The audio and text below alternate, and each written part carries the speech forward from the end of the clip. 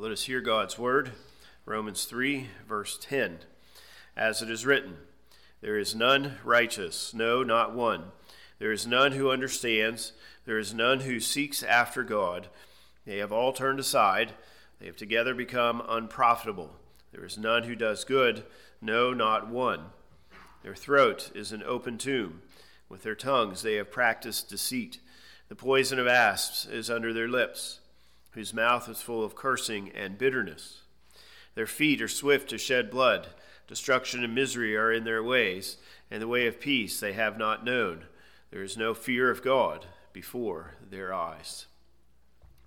The grass withers, the flower fades, but the word of our God endures forever. Amen.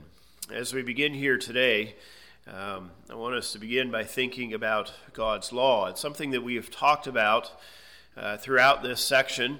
In some ways in chapter 1, Paul refers to it specifically in chapter 2. And as we think about the law of God, we talk about using it in three different ways. And the first way is to show us our sin, to expose our sinfulness and show us that we need a Savior. The second way is to use the law to restrain evil in society. And then the third way is to use the law of God for the people of God. This is how God expects us to live. Now, with this in mind now, of course, Paul is emphasizing the first use. He is using the law. Here are the quotations from these various passages, as well as what we saw in chapter 2 and chapter 1, to show us our sinfulness and point us to Christ. And so with that in mind here, we began this section in verse 10 with Paul basically giving some scriptural support for the words that he has given to us since chapter 1, verse 18. In a way, Paul is repeating himself, and yet repetition is very common in the scriptures, and in particular, by giving these various Old Testament passages, he is adding authority to what he has been saying, and also appealing to the Jew especially, as well as to the Gentile. And he has told us that in all we say and do, we fall short of God's standards. It is not merely true for the unbeliever, but also for the Christian.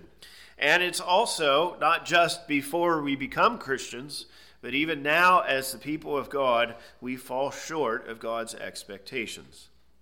Paul began by proving to us that everyone is unrighteous. We seek anything but the true God and the full truth. And so therefore, we do not understand. The corruption within then issues forth, as we saw last time, with the things that we say and the things that we do, evil words and wicked ways. And so once again, the tendency for us when we hear these ideas is to compare ourselves with others. And it's just natural for us, right? We say, well, I'm not that bad. That person over there is worse than I am. But Paul is wanting us to say, no, compare yourself to God, compare yourself to God's law. And when we do that, we have no hope in ourselves. We all fall short. And so Paul then concludes this chain of citations here in verse 18. And so let's read it here again. And simply it says, there is no fear of God before their eyes. This is now the fifth time he says there is not. Your translation will smooth it out in some ways. Remember we saw it in verse 10 and 11 and 12. And now here the fifth one, there is not. And so notice how he has spoken of our mouths, our throats, our tongues, our lips, our feet, our ways, and now our eyes. Paul's not being exhaustive for every body part, of course, but he is basically saying in every part of who we are, we fall short. Now he's emphasizing what we look at. And so let me pause and then develop this particular point here. Paul is teaching to us what we have called total depravity. Total depravity is the idea that there is not one part of us that has not been affected by sin. Or to put it positively, every part of us has been impacted by sin in one way or another. Our mind has been impacted by sin, right? He says we don't understand. This is contrary, for example, to the Catholic view that says that especially once we've been baptized, our mind still works well. We can reason our way to God. This is contrary to the Arminian view that says that our will has not been affected by sin, at least maybe just a little bit, but we still have the choice to choose Jesus or not. In the modern church, of course, we are basically told that our feelings are not affected by sin, that we should feel our way to God or something to that effect. But no, evil rules all parts of us, body and soul. Every part, nothing is not affected. Now, when we talk about this, we need to make sure that we're clarifying. We're not talking about absolute depravity. That's the idea that we are so thoroughly sinful we can't get any worse than that. Now, that's a description of Satan. That's a description of those in hell. But that's not a description of us. We are not absolutely depraved, meaning we can't get any more sinful than we are. But we are totally depraved. Every part of us has been affected by sin. So there's still some good things, not good enough to earn our way to heaven, but there's still some good things in everyone. Even a Hitler had some good things in him, but maybe closer to absolute depravity than others. Okay? And so some are more corrupt than others, but all of us have been affected by sin. Okay? And so this then is what Paul is communicating in part by talking about these various body parts. And so not only should we understand this, but this then should impact how we think about the gospel and then how we share it. As we are witnessing, as we are defending the faith, okay, we should fully proclaim total depravity. The classical apologetic approach is really a Catholic approach to apologetics. It does not talk about total depravity of the mind.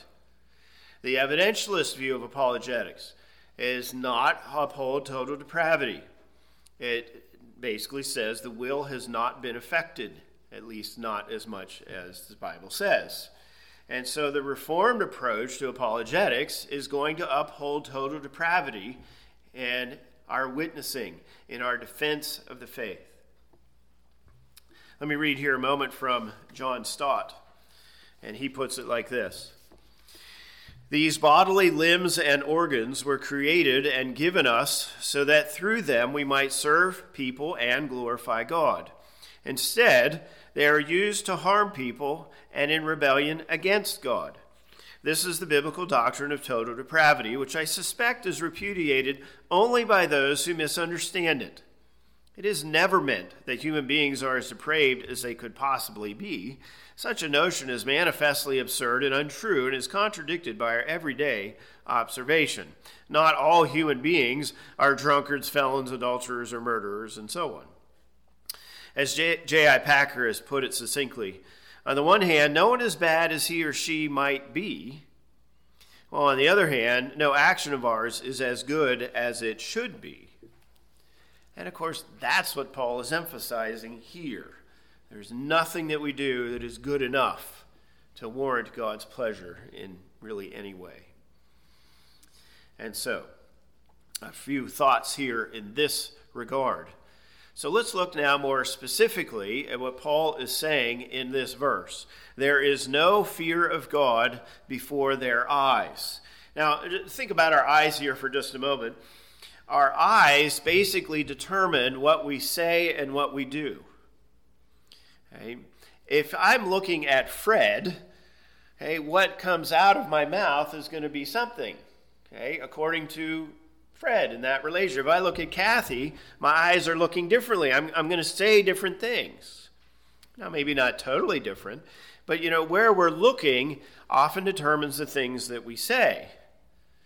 So if we're not looking at God and we're looking at something else, right, filth is going to come out of our mouth, right? Same thing with our direction. If I try walking in this direction but look backward, right, I'm going to eventually run into something. So if we're not looking to God, we're going to crash and burn, so to speak. We're going to stub our toes, and even worse. And so God is not before our eyes, Paul says. Instead of truth, instead of his standard, instead of his character, instead of his ways, we're looking elsewhere. If we are looking to God, then that will lead us to repentance, to faith, to obedience. But Paul says we don't do that. We look elsewhere. We look at ourselves primarily. We look at our work, we look at our families, we look at entertainment, we look at the things that God has made here in this world instead of to God. That is what characterizes every one of us. And so instead of revering God, instead of loving him, instead of striving to honor and obey him, we love the things he has made instead. Again, especially ourselves. All right. The idea is pretty straightforward, but notice here how Paul is bringing things to a conclusion. Okay? I believe next week, when my intention is to finish the next two verses, that'll take us about 6.5 months of sermons on this section, beginning in chapter 1, verse 18. And all along, Paul has been making his point. And now as he comes to verse 18, he's like, okay, this binds everything together. Let me show you. Here just immediately in verses 10 to 18, do you see how not having the fear of God before our eyes means we're not seeking God. We're looking somewhere else. Instead of seeking for God, we're seeking for God's substitutes. Instead of our eyes on God, we therefore don't understand. And so you see how he takes us back to verses 10 and 11 there. And so no one is righteous, he says. And so instead of seeking for God, we seek God's substitutes. Maybe actual idols like Baal or Buddha, or maybe idols of the heart, maybe our baby or our bank account. But our idols of church activities, of religious effort, of benevolent behavior, and so forth. Right? This is, again, what characterizes. Because we are not having our eyes fixed on the Lord, we have these other idols. Hey, let me read for us here briefly. This is Proverbs 9, verse 10. The fear of the Lord is the beginning of wisdom, and the knowledge of the Holy One is understanding. If we don't have the fear of God before our eyes, how are we going to have any understanding and wisdom? So you see how Paul is, if you will, bookending the idea of these quotations in this way. But verse 18 also takes us back to chapter 1, verses 18 and following. Because we do not fear God, we then suppress the truth.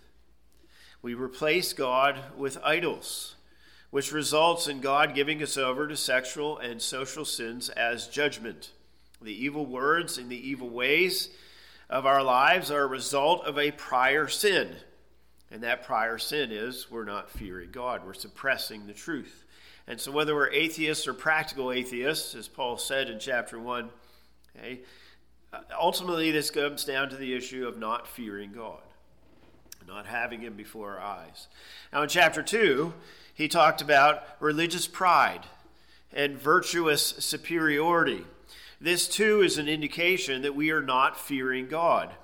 When we stand in front of the mirror and ask, who is the fairest one of all spiritually?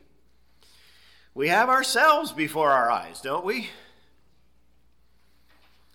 And this is what Paul is saying. We're not looking to God. We're looking to ourselves. When we gaze at our godly behavior, when we gaze at our doctrinal purity, we're looking at ourselves. We're not looking at God. None of these other things are going to get us to heaven. Only by looking to God. But again, Paul's point here is none of us do. We all look away from him. None of us fear God fully. No one is righteous, not as many as one. Well, let's now take a moment and look at this quotation. And it's from Psalm 36. Of course, we read this here a little bit ago. And the hymn based on especially second half of the psalm. All right. Well, Psalm 36, obviously here, Psalm of David, and he wants all Israel to sing it. So he gave it to the chief musician. And notice that he begins by saying, an oracle within my heart concerning the transgression of the wicked. And the first thing out of his mouth then is, there is no fear of God before his eyes. Paul obviously is quoting this, but note the one difference. David says his eyes.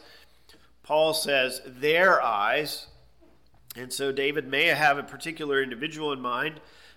Paul is expanding it to apply to us all. And so we're included in this.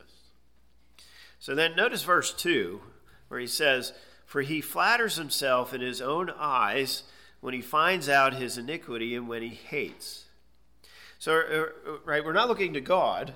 We're not fearing God. That's not what's in front of our eyes. Instead, we're flattering ourselves in our eyes.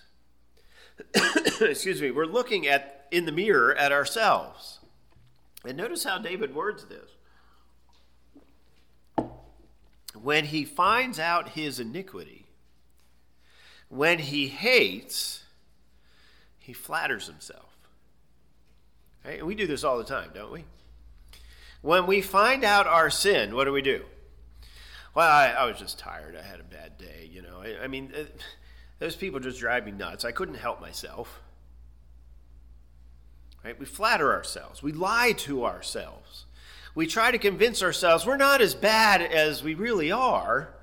We're not as bad as the person over there. So we flatter ourselves. We lie to ourselves when we sin. And when we hate. Our culture is all about hate right now. But, you know, we don't like to think that we're haters. Maybe we don't like a certain person very much. But to hate them? Oh, no, we don't hate them, right? Well, David says, yes, we do. We do hate. Ultimately, if we're not loving, then we're hating. It's not indifference. It's not a lesser kind of love. The opposite of love, of course, here is hate. And so we lie to ourselves to try to convince ourselves we're not so good, but we're looking at ourselves in the mirror. We're not looking to God. So obviously you see how it fits with Paul's words. And then note at verse 3, the words of his mouth are wickedness and deceit. He has ceased to be wise and to do good. He devises wickedness on his bed. He sets himself in a way that is not good. He does not abhor evil. Okay. Paul could have quoted these verses for us, but he quoted some other ones there in verses 10 and following that say the same things. But do you see how the psalm ends? And maybe Paul ends with this one because he knows he's almost ready to tell us the rest of the story. Okay, all along here for 62 verses now, he has been holding back and not said about God's grace. But you see how the psalm ends, verse 5, your mercy, O Lord. That's the Hebrew word chesed, his covenant love. Your faithfulness, that's the Hebrew word emeth, reaches to the clouds. Your righteousness, that's tzedek. I haven't used that Hebrew word as much over the years, but just vitally important terms here. Your judgments, that's mishpat, a great deep, right? All these key words here for the covenant, how God saves his people. We will talk about these ideas beginning in Romans 3, verse 21. Verse 7, how precious is your loving kindness. That's the word hesed again. Therefore the children of men put their trust under the shadow of your wings. Okay, so Paul is going to greatly elaborate on the idea of faith and trust. Okay? And I don't know if you noticed, but Stan mentioned about God being the rock and about being under his wings. Well, here's a reference to the wings. Also, verse 10, continue your loving kindness. Again, that's the word hesed. And your righteousness. There's that word again. This is our only hope. Okay, verses 1 to 4, that describes all of us, Paul is saying. Our only hope is not ourselves. Don't look at yourself in the mirror. Don't look at anything that you do, because it never is enough. Our only hope is by looking to God, to his love, his mercy, his grace by way of covenant. But again, let's not get ahead of ourselves yet. But this is, of course, where Paul is going to go. And so Paul then has begun this section, chapter 1, verse 18, and now he's ending this section, or even more immediately, chapter 3, verse 10 to verse 18. He is beginning and ending this chain of pearls, this citation here with this idea. The reason why we hate our neighbor is because ultimately we hate God. The reason why our lips drip poisonous things is because we're not looking to God. And so again, by way of summary, we suppress the truth, not because we are ignorant, but because we dislike God. We hate our neighbor, not because we're just mean, it's because we hate God. We are proud and we are boastful, we are holier than thou, because we ignore the truth that God is our standard. We trust in our religious activities and misuse God's gifts because we think God is obligated to bless us. We drip poison from our lips and vomit filth from our hearts because we think we know better than God. I've just summarized chapter 1, verse 18 through chapter 3, verse 18. Let me put it another way. Not only do we sin consciously, but we sin unconsciously. Not only do our best deeds fail to be perfect according to a standard, but we don't even come anywhere close. Remember our scale of 1 to 100. It's not like we're rating in the 30s or something. We're not even getting to 1. Not only do we turn from God and look elsewhere, we fight against him, striving to sit on his throne. Not only are we sinners, but we're in bondage to sin, unable to free ourselves. And we like being slaves. Okay. And so, as Paul brings this pearl to his chain, he very deliberately puts it here because he's wanting us to bring everything together, because this ultimately is the point. Sin is not fearing God. Sin is, in its very essence, looking away from God. That's what Adam and Eve did in the garden. That's what we do every day. And so if we're not fearing God, then we're fighting against God. If we're not loving God, then we're hating him. I know this is strong language, but this is how we need to think about it. Because if we don't, then we're going to look to ourselves in some way. And we can't. Again, this is true of everyone. Even true of the true believer. Even after our conversion, this is still part of our old man. Okay. And so the essence of sin is to exalt oneself and to kick God off of his throne. And this is what Paul is saying that we do. All right, now, I would like for us to do one more thing here. Maybe I can put it like this. Let's add one more pearl to this chain. I've debated on how to do this since we started this section in chapter 1, verse 18. And that is, let's look at the law of God and focus specifically on the first use of the law. Okay, so let's turn to Exodus 20 here then a moment and read down through these. In chapter 1, I made reference to these things, but we didn't actually turn here. In chapter 2, Paul made reference to the Jews receiving this and to the Gentiles having it written on their hearts. Well, let's now actually let the law do its due diligence, as it were. As we read this, let us see how we are not righteous. Remember that the law of God has both a positive and a negative meaning.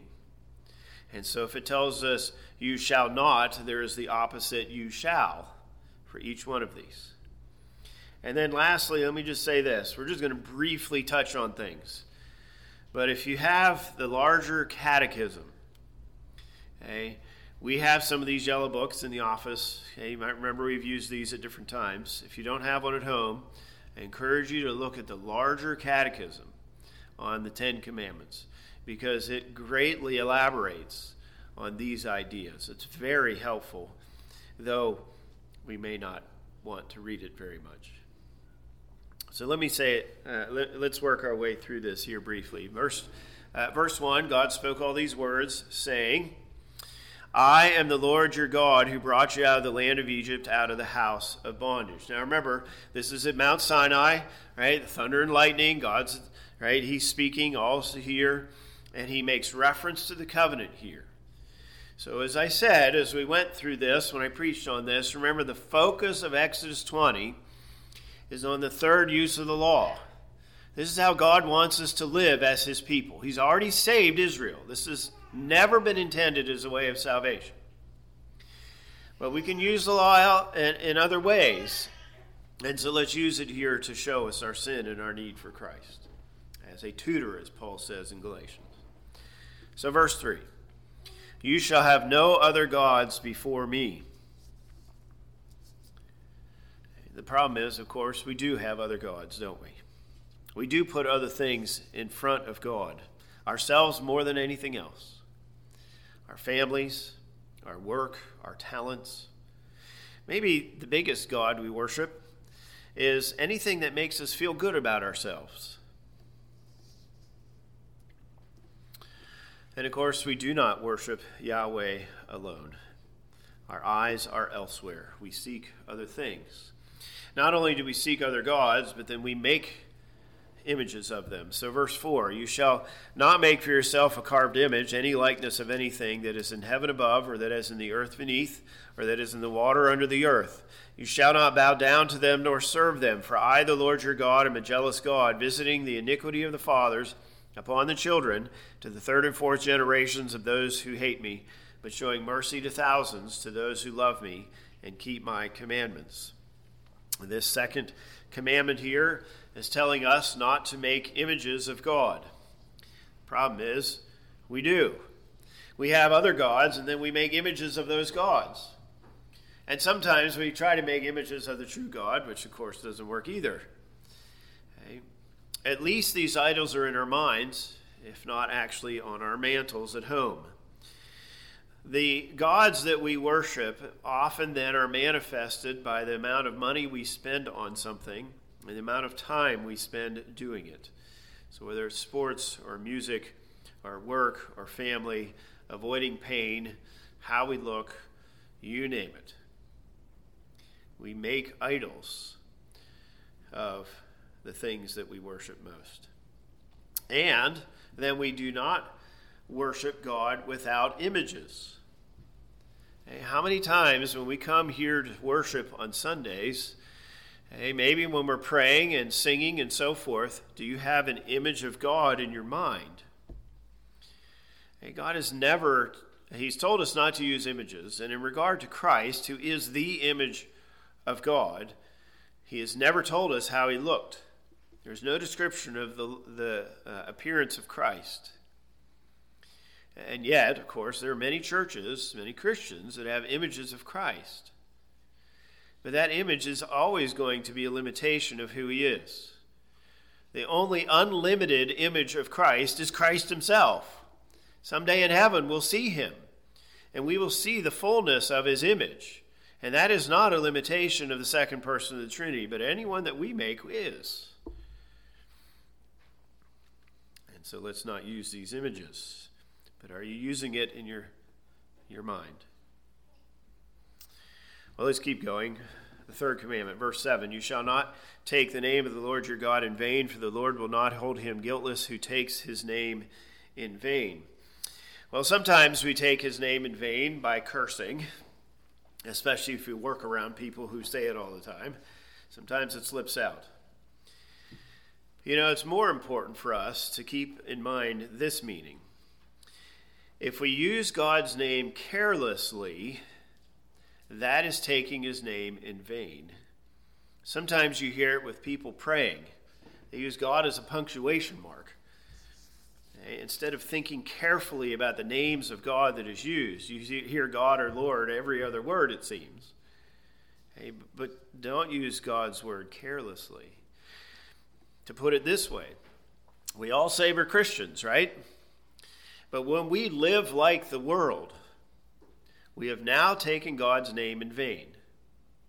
When we say that we're a Christian, but we live as if we're not, we have just vainly taken God's name upon ourselves. Again, we all have fallen short in this way. So verse 8, the fourth commandment. Remember the Sabbath day to keep it holy. 6 days you shall labor and do all your work, but the seventh day is the Sabbath of the Lord your God.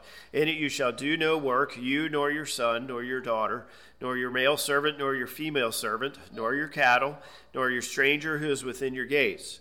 For in 6 days the Lord made the heavens and the earth, the sea and all that is in them, and rested the seventh day.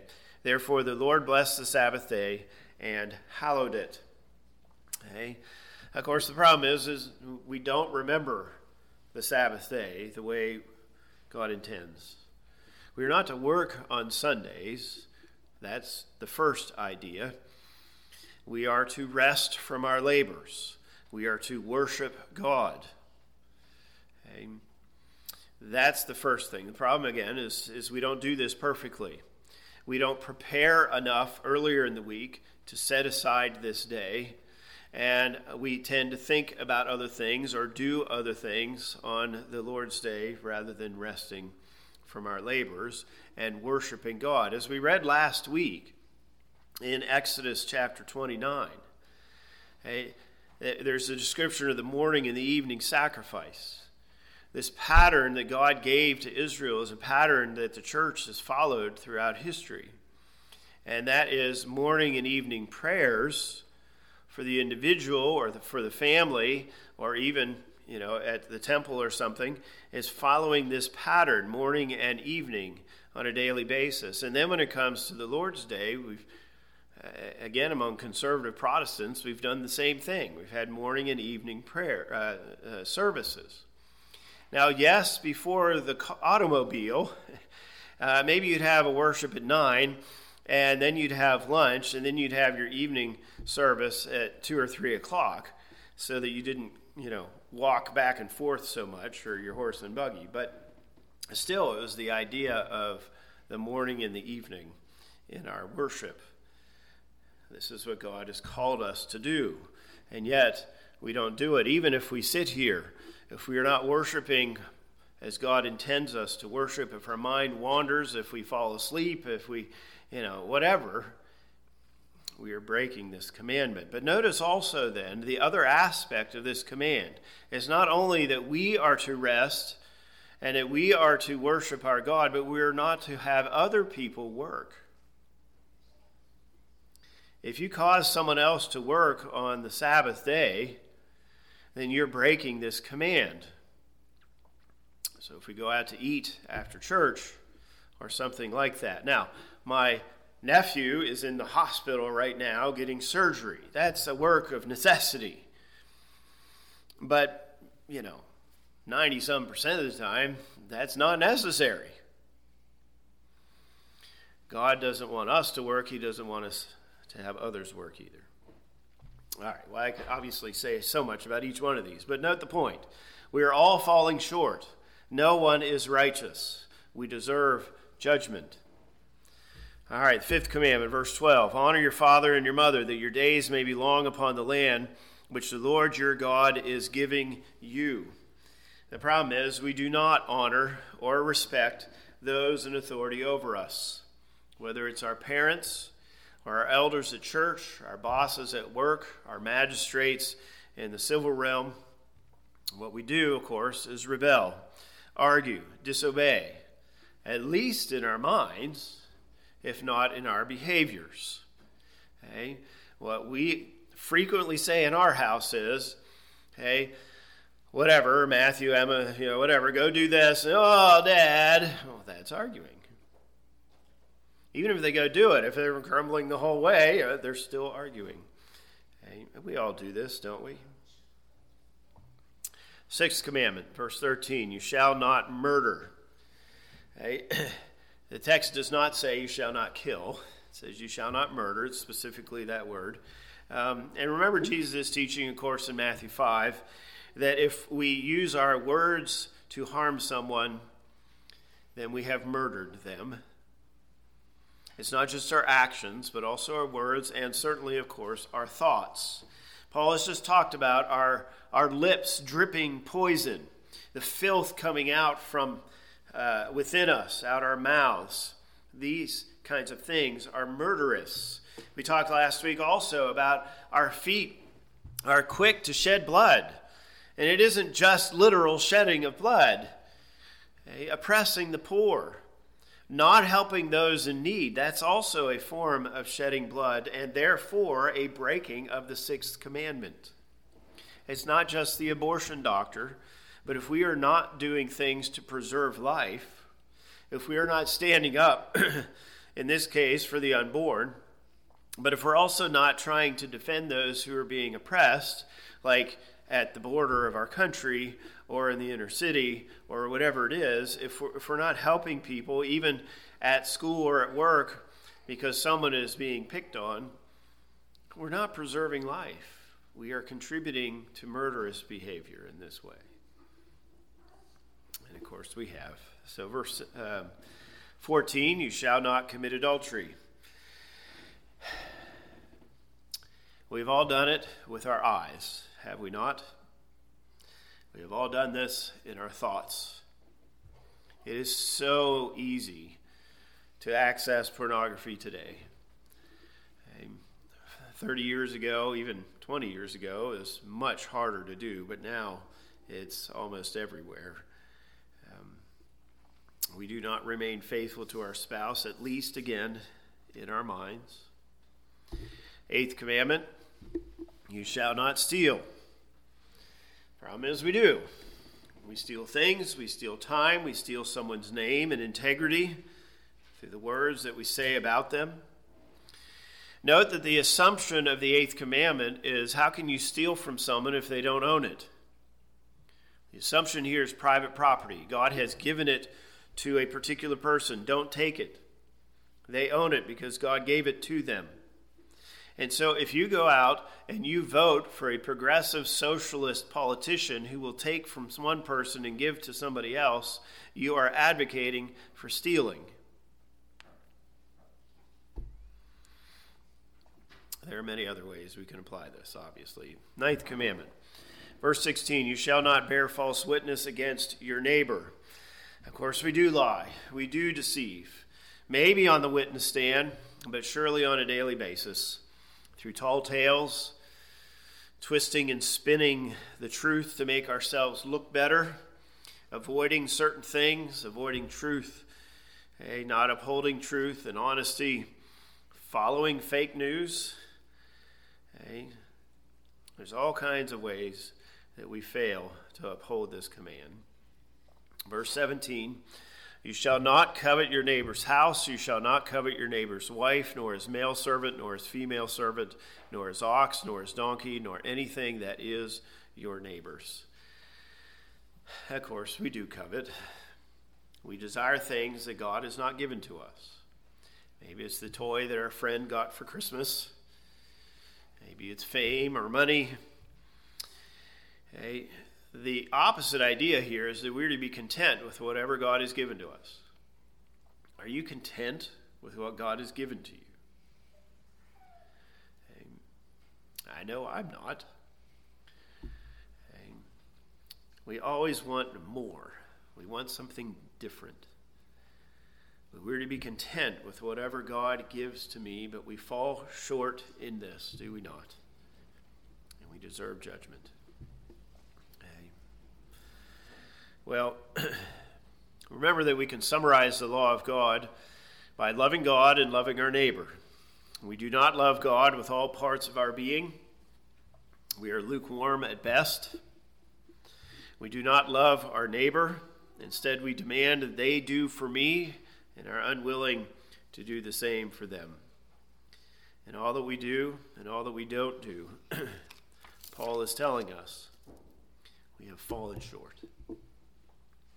And I know this is a repeated idea that's been going on for weeks, but have you actually heard it yet? Not just in your head, not just understanding the idea, but does it actually absorb the whole of your person? You remember the old Frank Sinatra song, My Way? Isn't that what describes us? Isn't this why the song was so popular? Hey, I want to live my life my way. We don't want to have the fear of God before our eyes. No, I want to do it my way. Remember the old Rolling Stones song, I'm free to do what I want. And many other examples. You know, the theme verse of the Satanic Bible, the creed of the Satanic Bible is do what thou wilt. And that's what describes us. There are no exceptions. But again, you've probably done this, even here in the last few moments. You've probably said, well, I'm not as bad as that person.